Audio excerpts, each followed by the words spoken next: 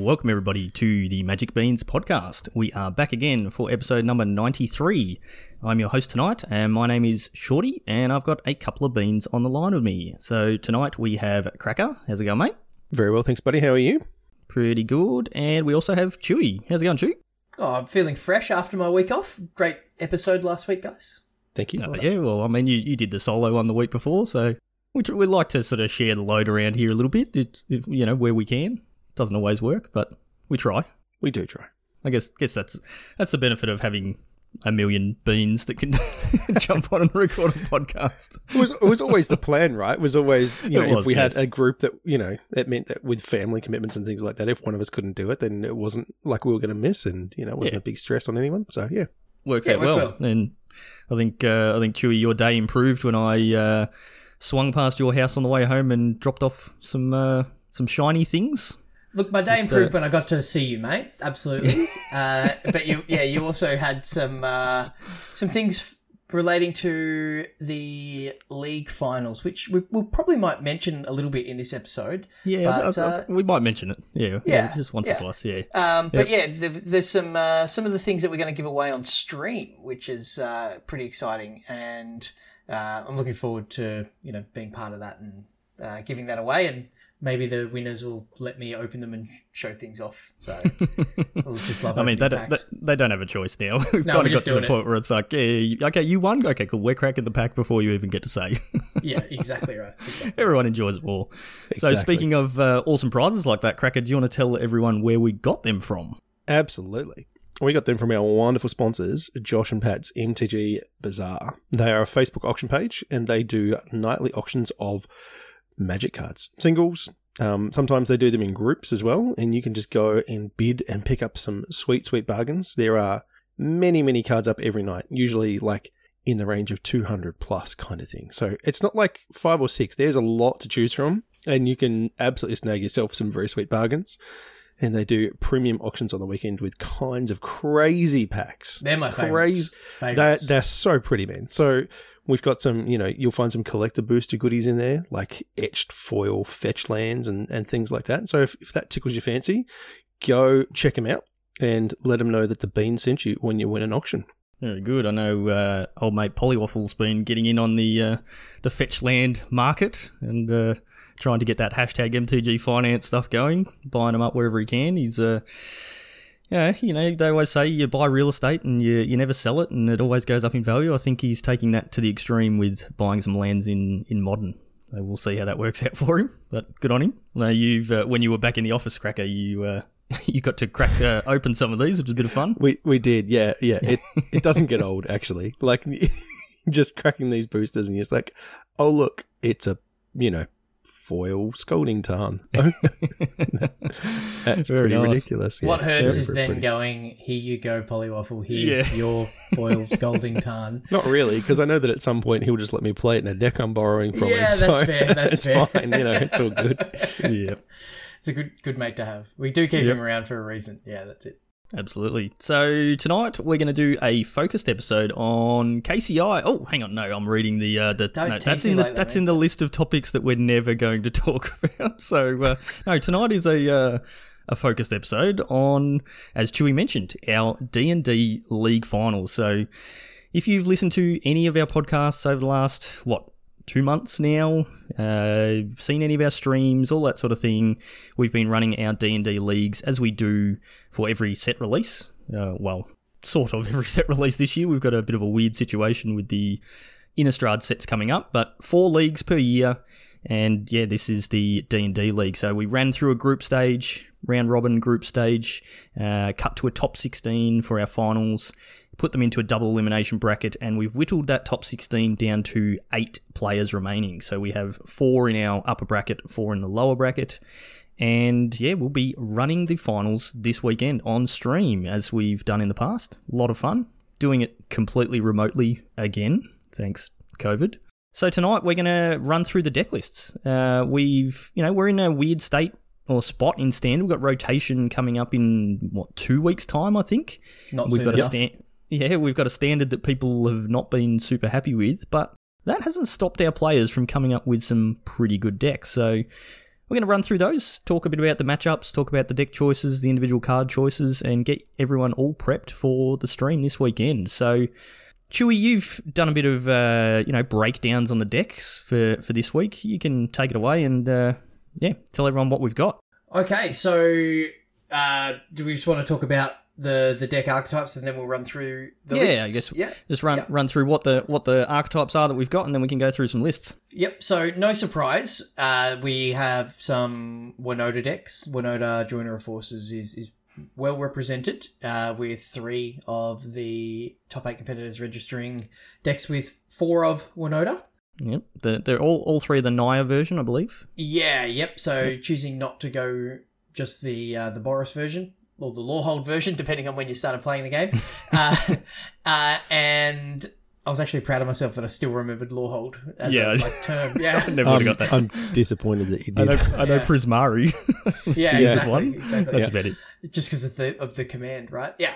Three Winota decks, and then 2 copies of a deck that is pretty much designed to beat Winota in the Gruul deck with the black splash for the anti-Winota sideboard card of Ray of Enfeeblement. We'll talk about that a little bit. We've got a Temur Luca, so like Temur Adventures, but with Luca and Koma. We've got the obligatory Urian Ultimatum, and then we've got a super spicy red-black Sacrifice deck as well, which looks fairly tuned to beat Winota decks or creature decks in general. So Winota, got a target painted on it, and it's in the crosshairs of a few of the decks in our top 8. So it's going to be really interesting because it is powerful, can just win, but looks like people are coming prepared. So is there a deck there, Cracker, that is like a notable omission from the top 8? Something that you would expect to see? I know I'm asking Cracker because Shorty would have said, I can't believe people aren't registering 18 snow-covered mountains. But is there anything there, Cracker, that you think is a surprise that isn't there? Not really. You don't I think don't think so. There's a chance that Rogues would have made a splash, or Dragons has kind of fallen way out of favour. It seems like it's pretty settled at the moment, I would have thought. I'm surprised there's no Boros cycling deck in here. No. I think cycling's doing all right at the moment. It actually probably is. There's a lot of counter magic kicking around. Yep. There's no mono white. Yeah. No mono the mono green white either. decks have got bad matchups, or not bad matchups, but an unfavourable matchup against the Winota decks. Yeah. But they match up really well against the Adventures and Urian decks. So, but if you're expecting a lot of Winota, which we've got, you'd want to probably steer away from mono white. Yeah, definitely. Yep. All right. Well, let's get into some of the lists. So, yeah, you said, Chewy, we've got 3 Naya Winota lists. So there's not a huge amount of difference between them, but let's have a look at those first, and we can discuss the cards and see what we think. Absolutely. So JDS Walker, Aragoth, and the AV Cable, otherwise known as Tom D, have all registered 4 copies of Winota Joiner of Forces. As you said, there's a couple of minor differences between them. Mainly the numbers of Selfless Savior and a couple of other sort of numbers, and then there's some differences in the sideboards as well. But so Cracker, you've played against Winota a little bit. What's your feeling on the inclusion or exclusion of Selfless Savior in a list like this? I think if you're expecting a lot of interaction, Selfless Savior is like a super, super good card. It's a 1-drop. It protects your things. It's, it triggers Winota, most importantly, right? Like, it feels like it's sort of exactly what you want to be doing on turn 1 if you're not playing a Sentinel. So I'm a little surprised that Tom D doesn't have any. But yeah, it's certainly it's just an annoying card to play around as well. Just giving things indestructible. If it's out there and you're like, well, at least I can hold up a removal spell for Winota, and they've got a Selfless Savior out, then you need 2 removal spells or whatever. So it definitely makes playing around things, just more difficult. It's just more interaction. So it means your deck is less efficient, right? Because you want to have a removal spell for an important card, and perhaps a key card, and you have to like trade down on mana often, or have 2 removal spells. So it asks a pretty specific question.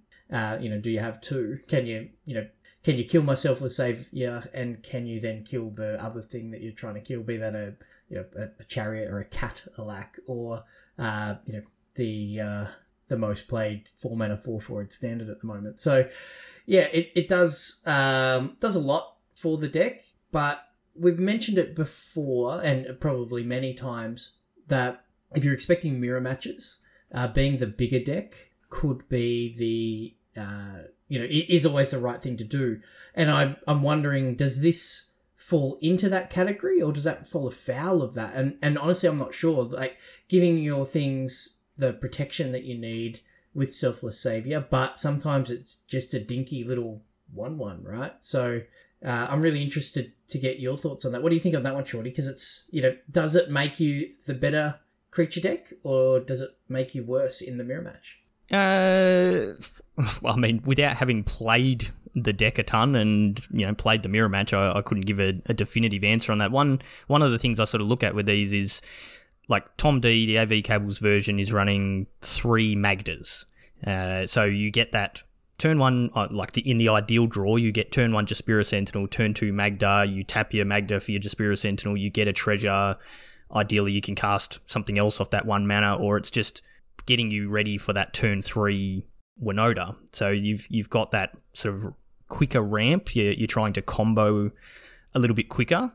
The lists, so Aragoth and JDS Walker, who are running the Selfless Savior instead, Aragoth is not running any Magdas, instead choosing to run Lotus Cobra, which also works effectively the same as the Magda. Like, some slight differences, but works similar. Yeah, it forms the same role in the deck, just does the job in different ways. Yeah, I agree with that. Yep. And JDS Walker is just running the single Magda. So it changes how explosive you can be, but it offers that extra level of protection. And coming from the standard mono red player, as I play a hell of a lot of, Selfless Savior is a pain in the backside when it's like, okay, now I've got to figure out a time when I can kill that Selfless Savior and then be able to kill, still be able to kill the Winota. And often that means you have to fire off a stomp at a Selfless Savior. And that just feels horrible, because you stomp it and they just sacrifice it, and then you lose your Bone Crusher Giant as well. So yeah, I think it probably slows it down by half a turn maybe, but offers more protection in a more controlling environment. In the mirror, I think I would want to be running Tom D's list, the AV Cables list, and just trying to Winota as quick as possible. Worth noting, Tom D does have 2 in the board. Yep. He does have two Selfless Saviors chilling in the sideboard, ready to go. So not the full contingent, but yeah, he's definitely values it post board. The other big difference with Tom D's list, the AV Cable, is 4 Bone Crusher Giant. And in the main, and none in the main for either of the other 2 decks. Both got some number in their sideboards. JDS has 1 in the sideboard. Aragoth has 2. Yeah, but 4 in the main for AV Cable. So yeah, I like the Tom D's list is the list that I think I've seen the most of on ladder. This seems to be sort of the stock. Maybe this is just like the best of 1 version, because that's all I play. And the others look like they've tried to pre-meta game for potential mirrors and things like that. So absolutely. Yeah. And you talk about pre-meta gaming. JDS Walker has 2 copies of Ox of Agonis in the main deck. So we just mentioned the lack of rogues, and that's the default for playing against a rogue. It's like, you milled my thing and counted all my stuff. Now I'm going to play this 5/3 that refills my hand, and I'm going to beat you with that. It's interesting. It will be interesting to see how often that gets sided out, or whether that becomes, a really good call in this meta. And, if there's a whole bunch of creatures just sort of smashing into each other, having a, repeatable 5/3 that refills your hand, can really make your deck go the long game. So I would say, looking at these 3 Winota decks, the most sort of aggressive, if you like, the one that is the most focused on doing Winota things is the AV Cable, followed by Aragoths with the Lotus Cobras and the only two copies of Minsc, Tangled Florahedron to make sure that always hits that land drop, is sort of somewhere in between, and JDS is kind of more in it for the long game. And just the nature of the deck with Innkeepers and your Spear Sentinels, you're still going to get those early Winodas and going to do those busted Winota things some percentage of the time, but it's JDS's deck looks like it is more capable of playing the longer game, at least in game one. So I think that's really interesting. And another 2 copies of Ox in the sideboard for JDS as well. So if that is a good card, he can bring in more copies. So 3 decks of the same archetype, but all with the needle is moved along the axis a little on each of them. Along the pre-sideboarding on axis. JDS exactly Walker right. also running an Akroan War in the main. And that is actually something that we'll see a little bit. That's something that jumped out at me when I was looking at the decks. There is a number of main deck Akroan War, which is in and of itself is quite interesting. So yeah, so that's Winota. I think we talked about Winota way more than we thought we would, but I think there's enough differences there. I mean, it's a big chunk of the field. Yeah, and we can have a quick look through their sideboards and just see, like, there is a decent amount of difference in the sideboard. So what are we seeing that's crucial in any of these sideboards that's standing out? We've got Drannith Magistrate from the AV cable, and that is a really important card. So your opponents can't cast spells from anywhere other than their hands, right? Good against Sultai Ultimatum. Yeah, absolutely. It doesn't stop Winota. It just puts things into the battlefield. They're not casting spells. Escaping Oxes and things like that. And it stops creatures on adventure. So it's I think that is, looking at some of the other decks in the format, I think that is something that is an important choice, and so that definitely jumps out. There's also Redain from Tom D, but I'm not sure how good that is going to be in this particular meta. And a card that jumps out to me it's not in Tom D's list, but it's in both Aragoth and JDS. Aragoth has 4 copies, JDS has 3. Archon of Absolution, which is, can anyone remember what that does? It's 3 and a white for a 3/2 flyer. It's pro-white, so good at blocking a lot of the humans from the Winota list. But it also has creatures can't attack you or a planeswalker you control unless their controller pays 1 for each of those creatures. So it's a little ghostly. I'm assuming this is for the mirror, because it stops that turn 4 or turn 3 Winota, drop Winota and then attack with all your creatures, because you don't have the mana spare to attack with those creatures. You're waiting an extra turn to be able to attack with any of those creatures to get that Winota trigger, and just buys you that extra turn to hopefully have some sort of removal spell to deal with that Winota. And it's a non-human, so it triggers your Winota. So, so it's a nice little cherry on top as well. So, yeah, good pick up there. And that is something that is a really good call. I think it's it's a 3/2 is kind of its only downfall, but it does definitely cause a full turn speed bump, which is probably all you need to win the game, right? Yeah, absolutely. You notice anything else in there, Cracker? Tom D's got 4 red cap melees in his board. That kills Winota good. Kills Winota really good. There's a whole bunch of different choices. There's Clothis in a couple, there's Burning Hands, and, there's a smattering. Everyone's kind of hedged against rogues in some way. There's like either Oxes or Phoenix of Ash in the sideboard. Or both. Or both. Yep. So it was something that people were definitely anticipating being around. I don't know. It feels like, looking at this, there's definitely dead cards in their sideboards, which, is always going to happen. But like Redain, for example, I don't see where that's going to be good. No, it's good against mono red. Can be a bit annoying. It's annoying against Izzet Tempo, let me tell you. Yep. That shield just taxing you on everything you're trying to do. Just like, oh, my spells are fair now. That's no good. Yeah. Can be good sometimes against Sultai Ultimatum. Just sort of delays the the board wipes, and obviously adds attacks onto the ultimatum as well as if you go and get any non-creature spells off your ultimatum, it taxes those. So can be good against those, but we've only got the one ultimatum deck in the field, and one thing we'll look at a little bit later is where what are the matchups that we're actually going to see. So we'll see if that's actually going to be relevant. All right, that's probably enough on Winota. No one likes that deck, and everyone's pretty glad to see it rotating in a couple of weeks. What's the next deck on the list, Cracker? Next one we have is we've got Benny R and Hemsey on the Dark Gruul, as apparently it's been dubbed. We're back to that. Back to what is it? Khan's block days? Yeah, it feels a little loose. The dark element is like 3 cards in their sideboard. So it's a Gruul deck. Yep. And it's adventures, right? Well, not the full adventures package, but they're doing like Edgewall Innkeeper, Bonecrusher Lovestruck, Goldspan, and then they've got like Cleave, Seeker's Chariot, and the Magda package as well. So a couple of packages kind of jammed in together here with just the 3 best, adventure creatures, and then the kind of the Magda treasure package. Yeah, we've seen this deck for quite a while. Yeah, we have. It's nothing new. Similar version, like Chewy, you played a ton of Gruul. I don't know if you played much of this version, but I haven't played a lot much with the Black Splash out of the sideboard, but certainly earlier on. I don't know what sideboards are anyway. Yeah, exactly. So it's 7 cards you don't use. Yeah, exactly. Yeah.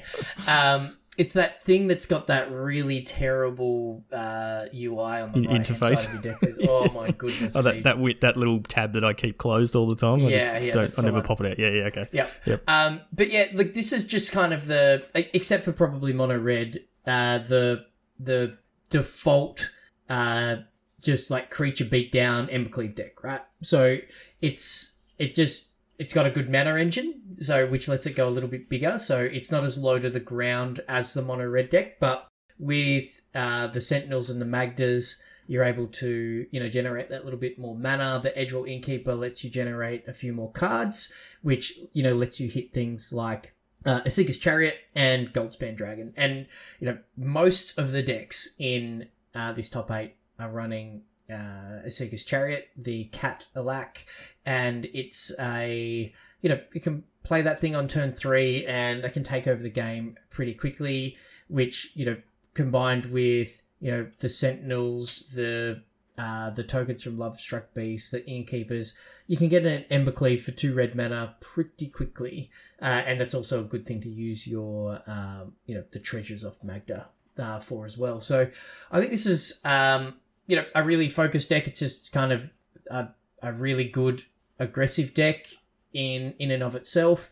It's got, we've talked about JDS Walker's deck having some tools for the long game, and Shatterskull Smashing is a good way to remove multiple creatures, and both decks are playing 3 and 4 copies of Shatterskull Smashing, so they're always going to hit their land drops. They're always going to have that top end removal spell.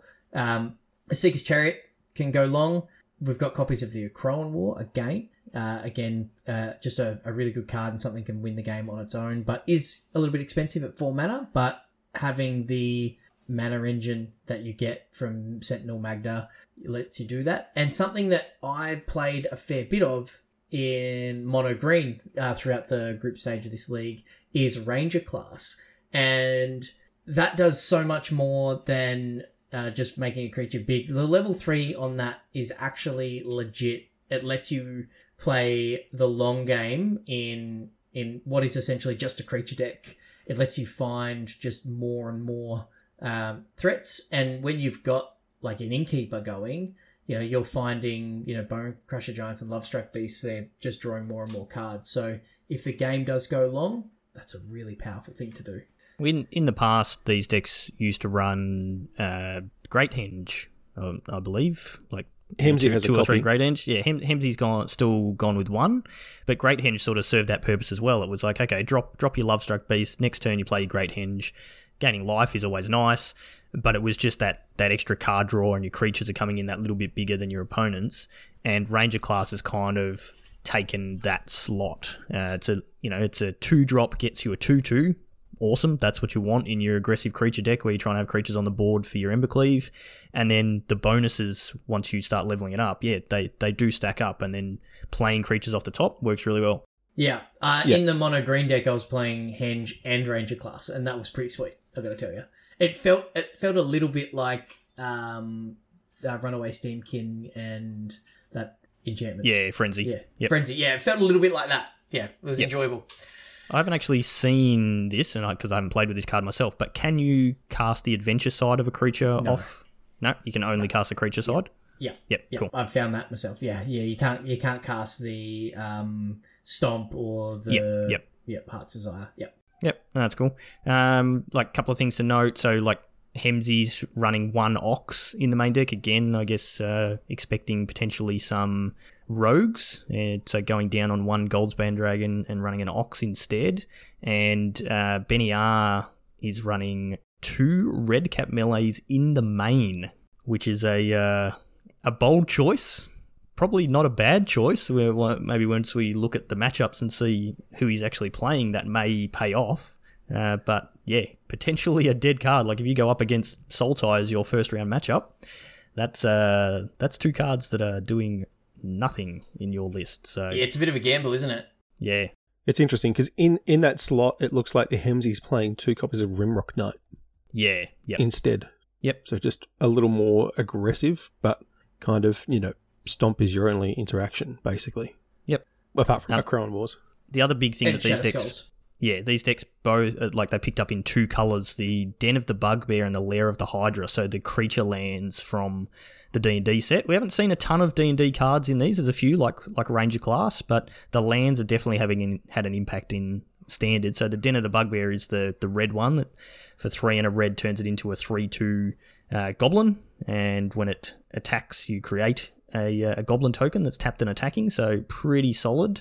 And the green one's the Lair of the Hydra, which is pay X and a green until end of turn it becomes an XX Hydra. So pretty good lands. The Lair of the Hydra, we didn't mention that, but that is in all of the Winota decks because, again, it is a cheap non-human, so you can activate it, make it a 1/1, and then attack to get an extra trigger off your Winota. But yeah, doing a bit of work in the Gruul decks as well. Yeah, creature lands have been historically really good, and these are no exception as well. So, yeah. These decks just don't run out of things to do with their mana. I think is like the most important thing about them. There's always something to do. You can always level up your Ranger class. Oh, by the way, there's Ranger class in all 3 of the Winota decks as well. Either 1 or 2 copies in each one.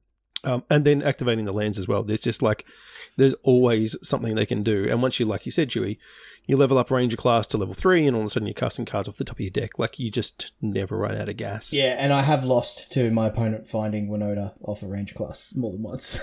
Sure. So yeah, that hurts. But yeah, it's I would have killed him except they could, play things a turn early. And, card advantage in, Naya creature decks. This is modern Magic right here, right? So it's they're green, man. What are you talking about? Yeah, that's very true. It's the best card draw in the game now. Yeah, it is. Yeah, it just is. Does that make Giant Growth better than Ancestral Recall? Yes, definitely. Yeah. Okay. It's all right. Healing Salve is still the worst. Yeah, no debate there. So, is there anything else here that you think that in the sideboard with Benny and Hemsy that will make it a bit of a splashy? Obviously, Rave it's Enfeeblement. the dark thing, right? It's why there's black mana and also the treasure tokens from Magda for the Ray of Enfeeblement. Yeah, which just straight up deals with Magda. So for those who might not have seen it, Ray of Enfeeblement. Sorry, wait, yes. It also kills Magda. It does kill Magda, yeah. I don't know that that's what you want to be doing with your Ray, but you guess you can.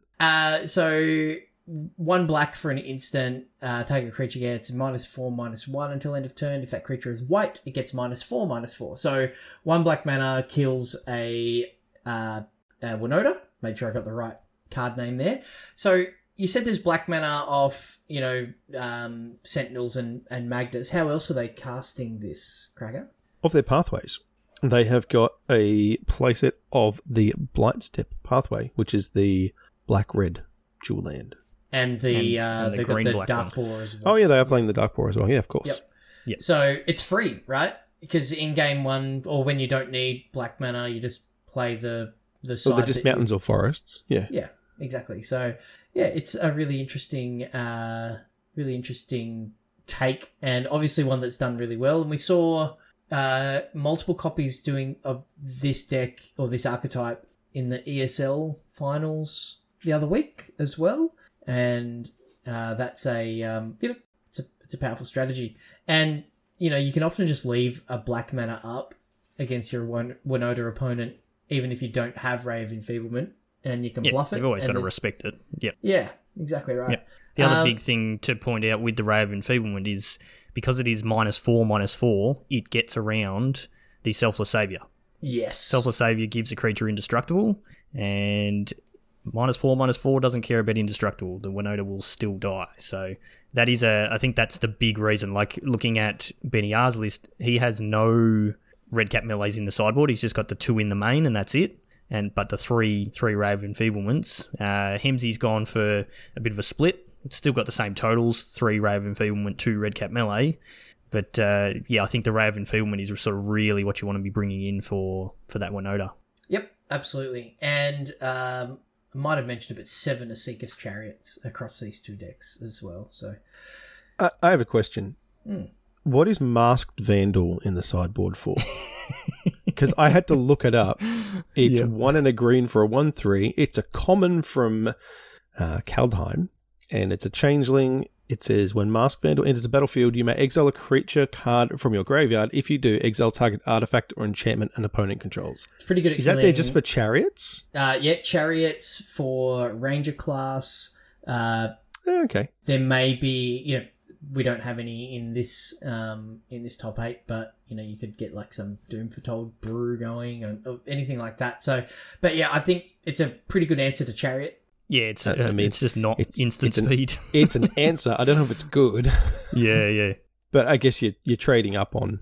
Yeah, well, you play Chariot, you get cats. And you can block because it's a 1/3 instead of a. Yeah. Against. Yeah, it's okay. All right. Yeah, it's interesting. There's a lot of sideboard cards in here for. Yeah, that's what I was going to say. Like, looking at Hemsey's sideboard, we've got 3 Ray of Enfeeblement. Yep, awesome against Winota. 2 red cap melee, awesome against Winota. 2 Burning Hands can actually be very good against Winota. That deals 6 to the Chariot if you want to kill that, or it just deals 2 to all the small stuff that's going to attack and trigger Winota. Embereth Shieldbreaker can kill the Chariot. Masked Vandal kills the Chariot. Crowan War steals your opponent's Winota. Like, that's 11 cards or something out of the sideboard. Hemsey has come prepared. And that preparedness is why he's our, end boss. He's our reigning champion. So, yeah. But Benny R has a not dissimilar strategy. He's got Shredded Sails instead of the Masked Vandal, which is, I played this in the cycling deck back in the day. But instant speed, it's a shatter. 1 in a red, destroy an artifact. It also deals 4 damage to a target creature with flying, which may or may not come in handy. But again, pretty good against rogues. Pretty good against Goldspan Dragon. Or against Goldspan Dragon, absolutely. Or you can just cycle it away, right? So, effectively modal, it's straight up modal card there, which is, destroy an artifact, plummet, or draw a card. So it's a similar role to Masked Vandal, but instant speed. Yeah, I like Sails. Yeah. I'm not a fan of the Masked Vandal. It seems like an odd choice, and plus you have to have something in the graveyard. So if none of your things have died, you have to have a creature that's dead in your graveyard. Yeah, and we all know what conditional removal things are like. It's not great. Yeah, nope. So there might be something else that it's there for that we're not seeing, but who knows? Hemsey might make us eat our words on the weekend, and this usually card will be pivotal. Usually does. That's true. Yeah. All right. What's the next list, Chew? Plunks. Who is so we're into our unique decks now, and Plunks has registered Teema Luca. So we've got the Adventures package. So Innkeeper, Bonecrusher Giant, Brazen Borrower, Lovestruck Beast, but also Llanowar Visionary ×4 and 2 Coma with 3 Luca Coppercoat Outcast. So you can turn any one of your adventure creatures or the Visionary into, a giant 6/6 legendary serpent. And some chariot, and then just good cards, right? So there's Disdainful Strokes, pretty good against Winota, pretty good against ultimatums and chariots. And then some removal spells in Fire Prophecy, which also puts your Comas back into your deck so you can get them out with. Yeah, very, very crucial. Yeah, absolutely. A Prismari Command, which is a really versatile card. Some ways to win the game outside of your adventure creatures in a Seeker's Chariot and a Chrome War. So I like this deck in that it is Team Adventures, but instead of just having the Goldspan Dragon and Alrund's Epiphany on the top end, it's got more of a combo element to it. And yeah, it's a really interesting sort of take, and I'm really interested to see how this is positioned in, what the metagame that we've talked about so far, being 5 decks playing Jaspera Sentinel and various numbers of Magda, is just going bigger and Comaring people going to be enough for Plunksy here. So I'm not sure. Was it Thor's Chris Hemsworth, I think, who played this list in the last finals? Sure did. And we definitely saw a couple of games where got that Coma out on the field and it just took over the game. Like, it's very hard to kill. And once you get a couple of serpents there, it's just like, yeah, okay, I'm you can't attack me, and I can just keep. Well, when I get to the point where I'm ready to go, I can just tap down your board and just kill you. And it just completely took over the game. So very, very powerful card.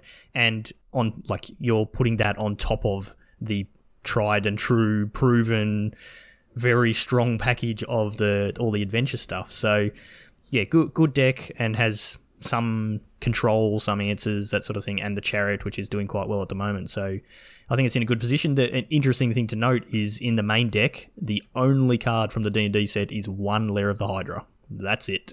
Yeah, a couple of sideboard cards, but one D&D card being one single land. So this interesting. This deck will do really well post rotation. There's it'd be really Comas. strong. there's your Triomes are gone. You can keep your Pathways. Yeah, maybe Plunksy just wanted to play this one more time. Look, and you can't blame a man for that. Look, I have posited a couple of times that we should just keep Brazen Borrower and Bone Crusher Giant around for longer, but everyone seems to disagree with me. Yeah, I know you are, but everyone else is like, what is wrong with you? Those cards are dumb. But yeah. Look, the fact blue and the red ones you wanted to keep, that's interesting. Yeah. Yes. Who would have thought? The fact that you can Luca on turn 4 off a Visionary, I think is super powerful. So you can, tap your Visionary, play your Luca, sack your Visionary, go get a Coma. And a turn 4 Coma, that's a handful for anybody. Like, it doesn't matter who it is. Because unless, your opponent's got a similarly good Winota draw, they're not going to be out in front enough, I wouldn't have thought, to easily overcome that. Can it be done? Of course. Like, Winota does some particularly busted things, and if you've got Mana and Kenrith and all that sort of stuff, like, it can go wider and go bigger and get way out of hand. But yeah, a turn 4 Coma is nothing I want to be seeing anytime. I want to see that on my side of the battlefield, but not my opponent's. Right? Yeah, I want to see it on commentary. Yes. What do we think about the sideboard here? So 3 red cap melee. I keep getting the R and M mixed up, and I have to. If anybody wants to hang out on the stream on Saturday, could you just keep a count of how many times I say mid-cap relay, please? Because I don't know why, I just keep getting it factor brunt. So, yeah, 3 melee, 2 burning hands. We've already talked about those being good. 2 copies of Cinderclasm, I think, is pretty important. Particularly, there's a lot of 1 toughness creatures in both the Gruul and the Winota decks. So that could and in the Ragavan deck as well. Yeah, which we will get to, absolutely. So that is a, Plunks may be wishing he added in an extra copy perhaps, but I think that's going to be one of those sideboard cards that he just really wants to draw in a lot of matchups. Negate and Test of Talents with a bit of a counterspell package with Mystical Dispute as well. So, there's not a lot of blue cards in this top 8, but, Negate and Test of Talents definitely have a few targets. Clothis and Ox for the rogues decks that don't exist. So, yeah, I think this is a pretty well-constructed sideboard for an unknown meta. How do you guys feel? Is there anything here that really jumps out at you, or do you think there's anything missing from here? No, I think it's pretty good. I think, this is a good, as you said, a well-balanced sideboard for the expected metagame, and it's going to turn out fairly good. Yeah, there's a couple of cards there in the 3 Ox and the 1 Clothis that are probably never going to see them sided in, I don't think, in any of the matchups that we're going to see. The Disputes, Negate, Test of Talents, they do have the potential to come up. I did have a quick look at the schedule and the bracket setup, and there is the potential that Plunksy can go up against the Sultai Ultimatum list if both those players were to win their first round. So if that were to happen, he's going to be very, very glad that he's got those cards in the sideboard. I think the rest, like the Red Cap Melees, Burning Hands, Cinderclasms are all good. They've all got their places, and they're all going to be handy for a lot of matchups in this bracket. So, look, J-Mud's not going to like me saying this, but I reckon it must feel pretty amazing to Test of Talents and Emergent Ultimatum. I reckon if you get away with that one, you'd feel pretty good. Yep. That's living the dream, isn't it? Yeah. Yep. All right. Well, speaking of J-Mud, I've got to say, I'm pretty disappointed. He's gone to the dark side. This is the list that he's submitted. So, J-Mud, shame on you. Shame on you. No. What do we got here, Cracker? Well, speaking of things that everyone's just like so thrilled and not staying around, Yorion Piles. This is the Emergent Ultimatum deck. And, it's an 80 card special. And having looked through it, I mean, there's 80 cards, so I can't say that I know everything. It looks like they all do. So you've got the standard Ultimatum packages, right, with Valky and... however you say that, Karavik. Karavik. Yep. No. I was thinking of the Praetor, which I've gone blank on now. The green one. Vorinclex, yeah. It's the Phyrexian art version in our deck list here. And then, Elrond's Epiphany and just like those kinds of things. It does look like he's gone quite heavy on sweepers. We've got 6 sweepers in the main deck. Pestilent Haze, Shadow's Verdict, and Extinction Event. So he's definitely ready for the smaller creature matchups. And then, it's just a lot of interaction, right? And ramp. And ramp, just kind of that's what the deck is. It's interaction, ramp, and win conditions. Pestilent Haze is a good addition to this deck in the Winota metagame. And looking at the decks that have been submitted, Pestilent Haze is going to do a lot of work. And definitely. I'm just checking the sideboard. There is not any more copies, but adding Karavik the Spiteful, which for those who don't know is a card from M21, so it will rotate, and it is I remember talking about this on the cast when we were going through the preview season. We're like, this might see some play in sideboards. Never did I think it might rock up in a main deck anywhere, but that's the beauty of playing 80 card decks. You can squeeze things like this in, I guess. So black and 2 for a 3/2 legendary creature, human warlock. Other creatures get -1/-1. So just call back to Knight of Souls Betrayal. Yeah, Knight of Souls Betrayal. Yeah, from the Kamigawa block. But Mini Elish Norn. Exactly. So, but if you look at the other deck lists that we've spoken about, be they the Gruul decks or the Winota decks, and even a number of the cards in Plunksy's deck, in the Luca deck, a lot of stuff dies to this thing. So I can tell you now, Mono Red does not like that card. No, well, you can just like stomp it and move on with your life, I guess. But state-based effects mean you don't get a chance to respond, man. Like it hits the battlefield, you still lose everything. Die. Yeah, so it's effectively the 7th sweeper, but it is one that you can tutor up with your ultimatum if you want to. Yeah. So J-Mud's got that option. It's got the normal.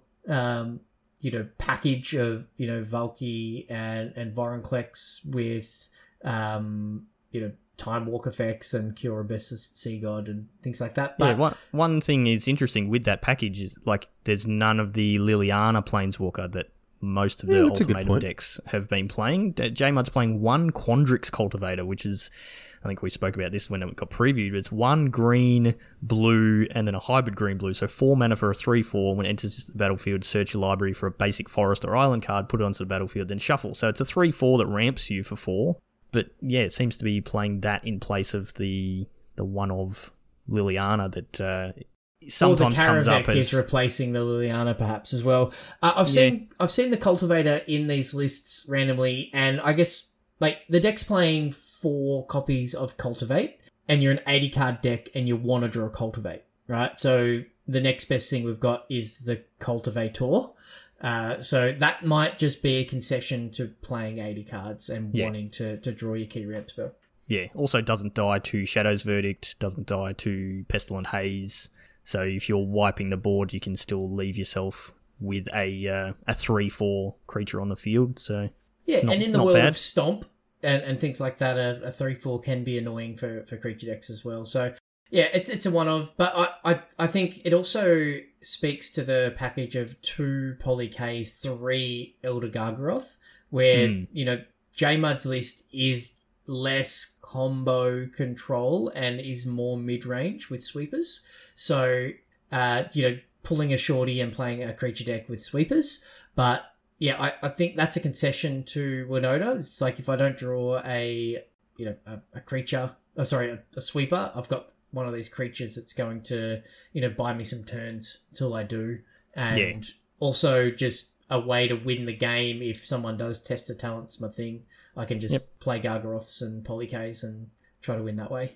I mean, it's just pretty easy to turn 4 Gargaroth, right? Yeah. You've got Wolf-Willow Havens and Cultivates. It's not hard for you to kind of drop that. And that card is super annoying for all decks to kind of get around. It does a lot. Mind you, that's why there's the Burning Hands in all the sideboards, right? Absolutely. To deal with that Gargaroth. Yep. And the Gargaroth may also be...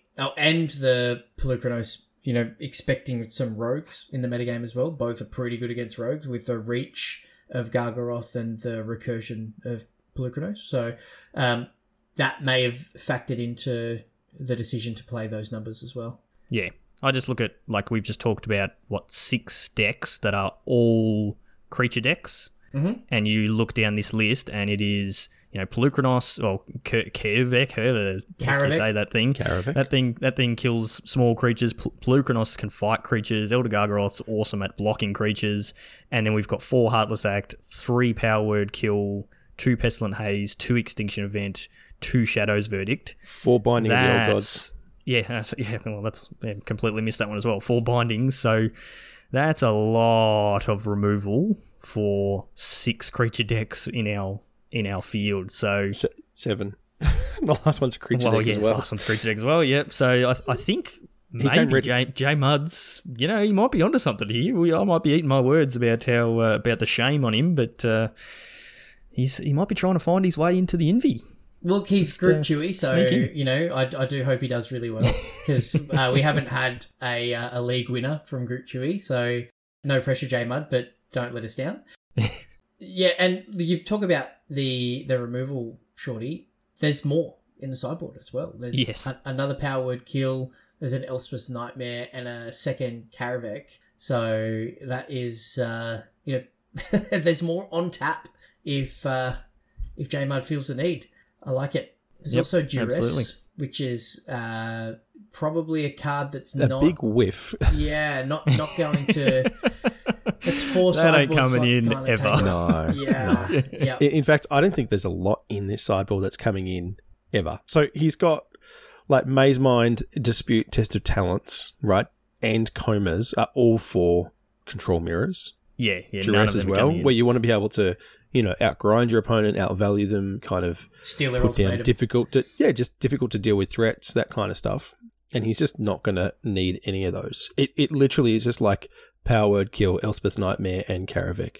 Even Elspeth's Nightmare is not that good. I was going to say Nightmare is a nightmare if you're playing rogues. Yeah. But or if cycling. You're not, yeah. Yeah. Or just Cracker generally. Hate that card. But the last chapter says exile target opponent's graveyard. Of course you hate that. Yeah, it's just rude. But at the same time, like, yeah, I think his main deck is really well set up. I think look, the thing with Yorion decks has been and will always be, if you draw the right half, you will win. If you don't, you will lose. Because the format is punishing, right? Like, you can't stumble. The reason why these Winota decks are doing so well is they put so much pressure on from turn 2 that you just need to, make sure you're hitting all of your land drops and all your interaction. And if you get a little bit behind, there's no catch up, right? It's very difficult to kind of regain that loss. I mean, he's got the tools, if you can hit your extinction event, then like you can definitely get back in it. But the deck does need to line up right. And I guess you're leaning pretty heavily on what Omen of the Sea is kind of your only fixing, if that makes sense. Your card draw. Selection. Your selection. That's what I'm looking for. Yep. That's kind of it. So, yeah. Get some triomes that cycle. Well, speaking of triomes, one of the things I'm worried... And Temple of Miladies. Yes.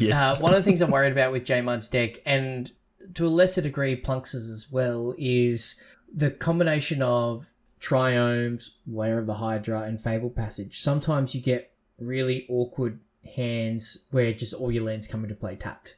And you're always kind of on the back foot. And that, like, Winota players just, like, lick their lips at that opportunity, right? Where they can just, get you.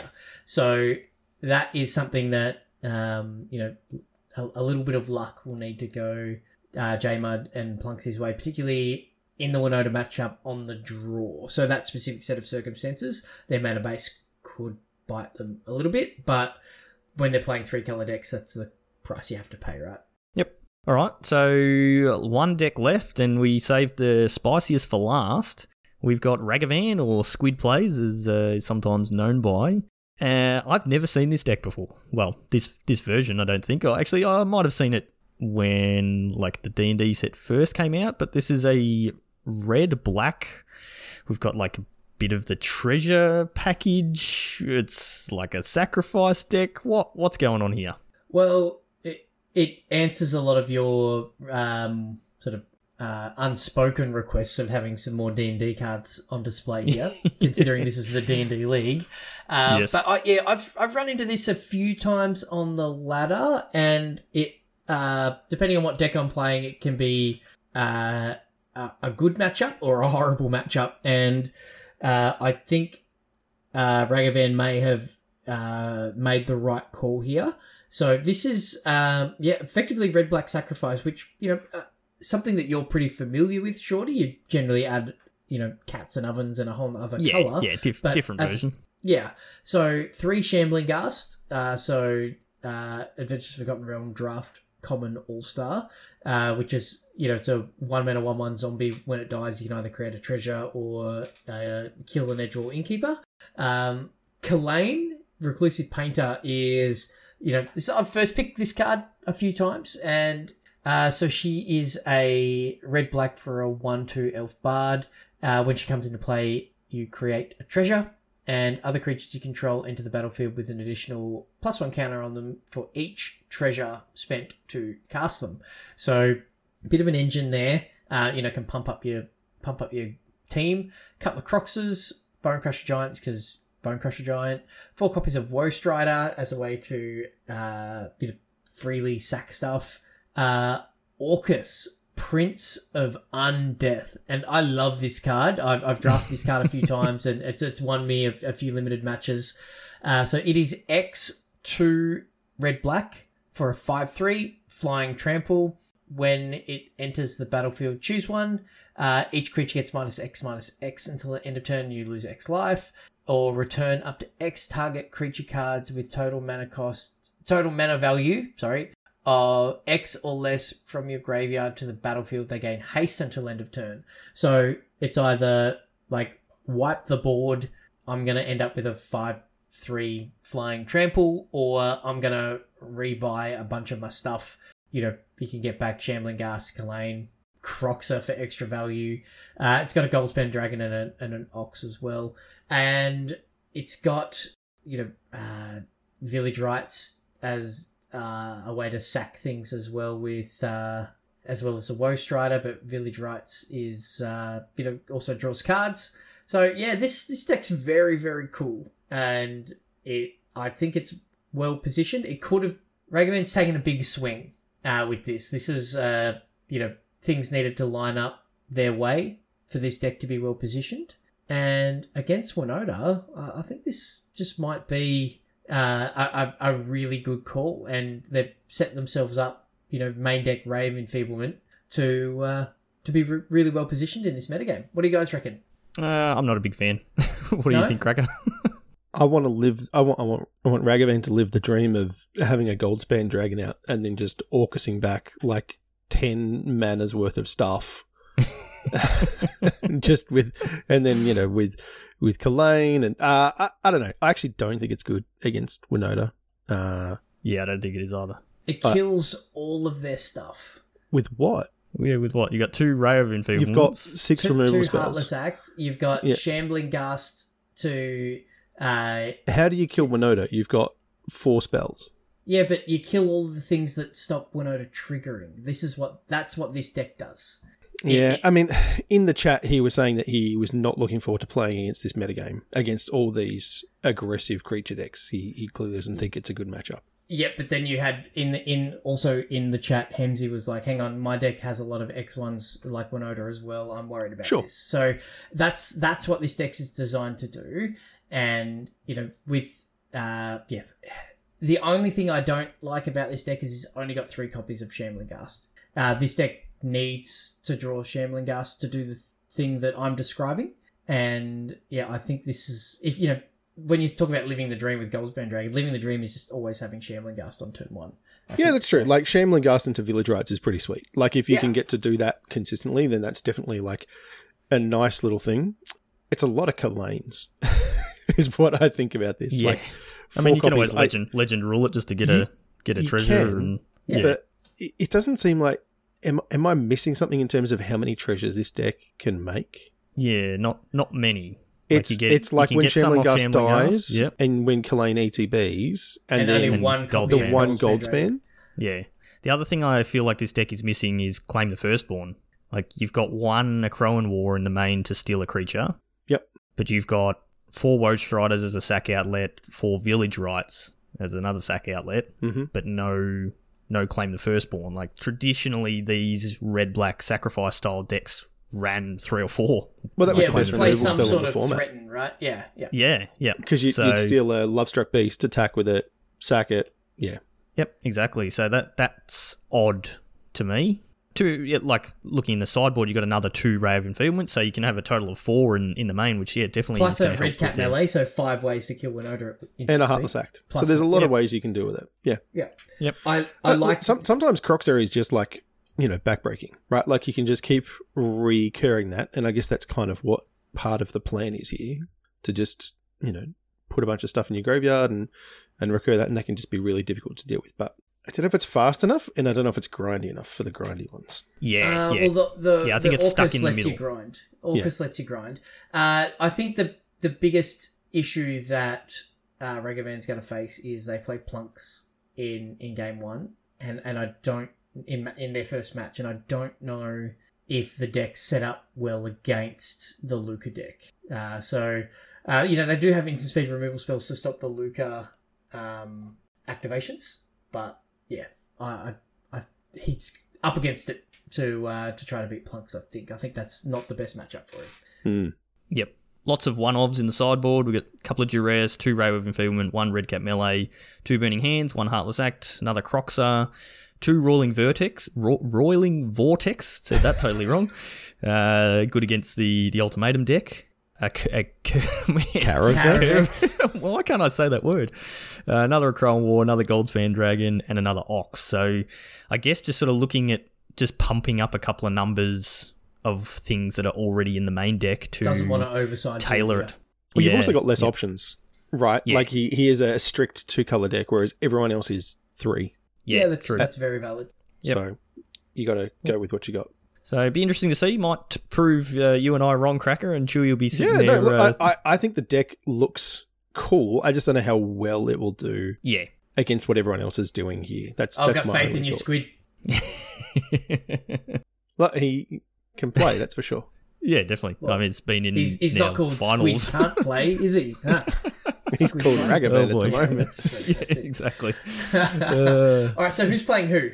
Yeah, so Chewy, you mentioned, so we've got Plunksy up against Squid, so in the upper bracket, Plunksy against Squid, so that'll be, the red-black deck of Ragavan taking on the Teema Luca deck. I think I'm inclined to give that to the Teema Luca deck, that matchup. I don't know if you guys agree on that. Yeah, I do. As I just said, I think that this is probably the least favourable matchup for the red-black deck in this in this top 8, yeah.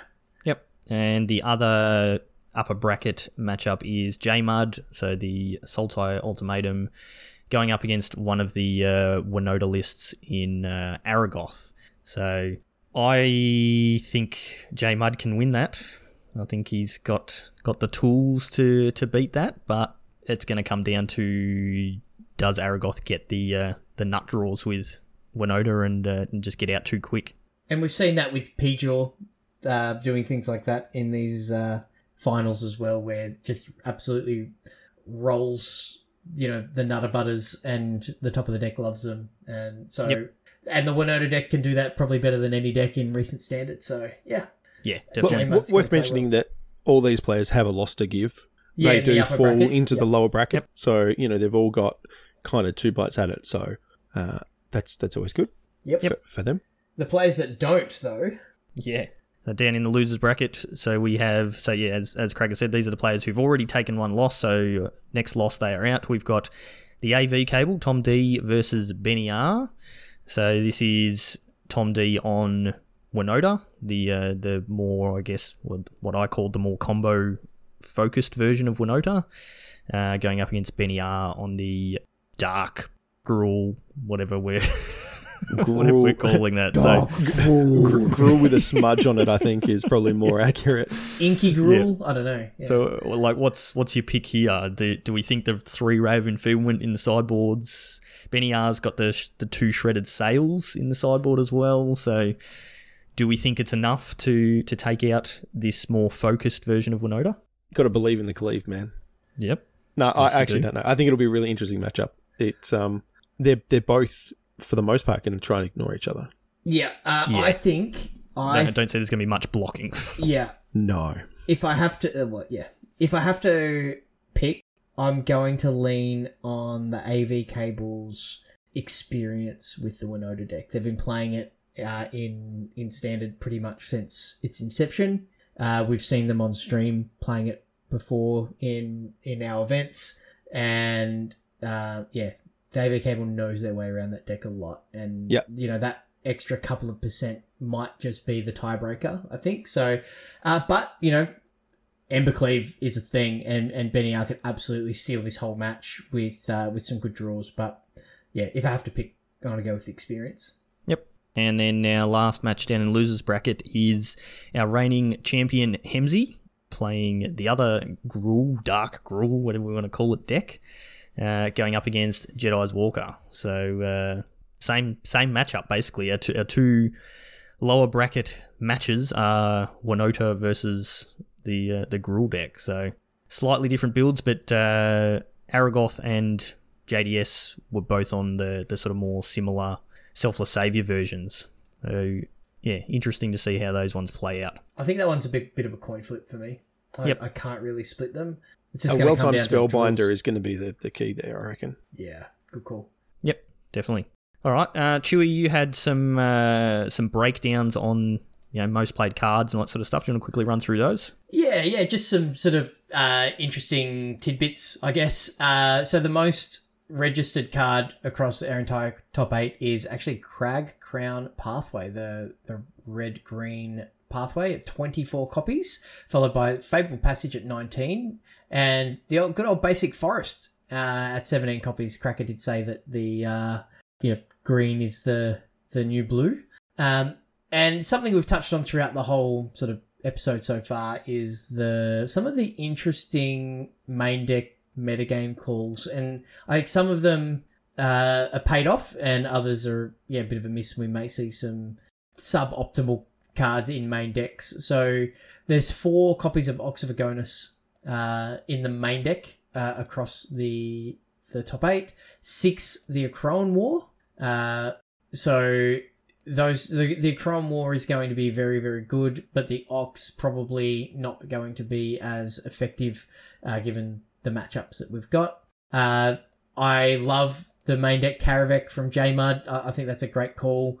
And we mentioned in Benny's main deck, there's a couple of Red Cap Melees, and Squid's got Rave and Feeblement. So very, very ready for the Winota matchups. So yeah, just some sort of interesting things as I was going through the deck list, things that jumped out at me. So, the from a lands perspective, red-green or, green, there's a lot of forest, there's a lot of green mana in this top 8. In fact, 7 decks. 7 decks have green mana in them. So if anybody had, if anybody's unsure on what the best color in standard is right now, I think that answers the question for us pretty well. 7 decks that have red mana in them too. Exactly right. Yeah. Yep. So, and that makes sense that Crag Crown Pathway. Oh my goodness, that's the new Blackcleave pitch to me, Cracker. 24 copies, right? So that's a lot of that land. So yeah, it's just really interesting, and some of those things I think are going to be really, really good calls, and then some of those things like the Oxen may very well get sided out very, very quickly, be the first cards cut when we move to sideboarding. Yep, very good. But either way, we've got a pretty good field. Like I'm quite happy with this. There was definitely the potential to get to this finals and literally just have like 8 Winota decks and just be saying the same thing every time for each match. So well done to the players. They've managed to come up with some good lists and create a little bit of diversity for us. So hopefully that will lead to a good stream. So yeah, that stream is on this weekend, this Saturday. So like this is Thursday night when we're recording this. In a couple of days' time, hopefully you get to listen to this before you watch, and it will be kicking off at 11 a.m. Australian Eastern Standard Time, so Melbourne time, 11 a.m. And yeah, we won't be covering every match. We're condensing it down a little bit. We will obviously play, we'll cover quite a few of them, but we won't cover everything. And yeah, it'll be a lot of fun, good coverage, all remote again. We'll all be in our own houses, and I'll be making sure that everything works from my end, crossing my fingers again. No trees fell down in your place this week, though, so that's a plus. I mean, hang on, don't say it's windy as anything at the moment, and really? It's meant to belt down rain tomorrow, so we may be in trouble. Take it back. Yes. So we'll see what happens. It'll be fine. I'm sure it'll be fine, but it'll be a lot of fun as it always is. And yeah, we'll have a ton of giveaways. We've got a whole bunch of D&D collector's boosters, thanks to Josh and Pat's MTG Bazaar for those. And we'll be divvying out the $500 in cash and prizes. So good fun. And the other thing we'll be doing is we'll be figuring out who our next invitational player will be, because whoever wins will get that invite. So who's it going to be? What's our prediction? You're making us do a call. I'm doing it. I'm actually. Wow! You got in right before me. I was actually going to get in first. I picked JMUD last time. He let me down, but I think he's going to draw the right half of his deck on Saturday. Yep, I too am believing in JMUD. I think this might just be the weekend that Sultai is the best deck, and I think his list looks pretty good. So, what do you think, Chu? I'm going to go with the reverse psychology and say JMUD's going to scrub out in the first round. Wow. Because I really want him to win, because he's from Team Chewy. So I'm just trying to, I don't want you guys to put like the commentator's curse on him. I'm just trying to take that back a little bit. So, but I think power of the deck, power of the players piloting the deck, and the number of Winota decks that we've got in the top 8, I think that Tom Deek might just come through from the lower bracket and run the tables and get the job done. Just crush people's dreams all the way into the winners bracket. Yeah, he'll just have turn 3 Winota regularly and, never whiff off it. But no, I mentioned, when we were talking about the matchups, he's a very, very experienced player with that deck. And yeah, I think if he leans into that, plus just playing, such a powerful strategy, just might be enough to put him over the line. And look, all of the players, like we've got 8 very good Magic players here. I'm really looking forward to, commentating on that, and for me to go, they should do this thing, and they don't, and they go and do something completely different, which turns out to be the right thing, and I look the fool. I'm really looking forward to that. So, it's it's stacked. The top 8 stacked, and when you've got good players with all of the best decks, experience has to be the tiebreaker. That's my decision, I think. But I hope JMUD does fair enough as well. Yep. Cool. All right. So, that will be this weekend in a couple of days' time, 11 a.m. Melbourne time, streaming. It'll be a ton of giveaways, some awesome Magic being played, and probably some really subpar commentary. But hopefully it looks good and it'll run smoothly. So we'll cross our fingers and hope that no trees fall down and it all works out okay. Yeah. Question mark. Yeah. Confidence. Yeah. It will be awesome. We will have fun. Yes. Nah, come and join us. Be lots of fun. Hang out in the chat and get in on those giveaways. So that's going to do us for this week. Hope you enjoyed that sort of deep dive. I guess that's probably our last real look at Standard before rotation. And our next couple of episodes will be probably talking about the decks that were disappearing and what's coming up. So, keep an eye out for that. If you want to get in on these future events, if you haven't played in any of ours or we've finally sparked your interest and you want to jump in, the best place to do that is to be in our Discord. So the link for that is always in our show notes. Come and join us in there. We've got an awesome community going on. We will announce on the stream this weekend the dates for the rest of the year. So we have one more one-day event and one more league, as well as the Magic Beans Invitational. So we'll announce that on the stream. So keep an eye out for that. If you want to show us some support directly, you can buy some sweet Magic Beans merch, hoodies, t-shirts, mouse pads, all that sort of stuff. The link for the merch store is in the show notes. Go and check out our awesome sponsors that support these events that we do, give us all the prize support and all that, allow us to do the things that we do. Josh and Pat's MTG Bazaar. Just head to jpmtgbazaar.com.au, join up in the Facebook group and check out their daily auctions. You can find us on YouTube, Facebook, Twitch, and Twitter. All of those places we are Magic Beans or Magic Beans Cast. Just search us up, you'll find us on there. If you want to find me on Twitter, I am at Peace Inc. Chewy, you are? At Chewy MTG. And Cracker? At Joel Hill _. Very good. So that's it for this week. Thank you, as always, for listening. Stay safe out there, and we will see you all next time.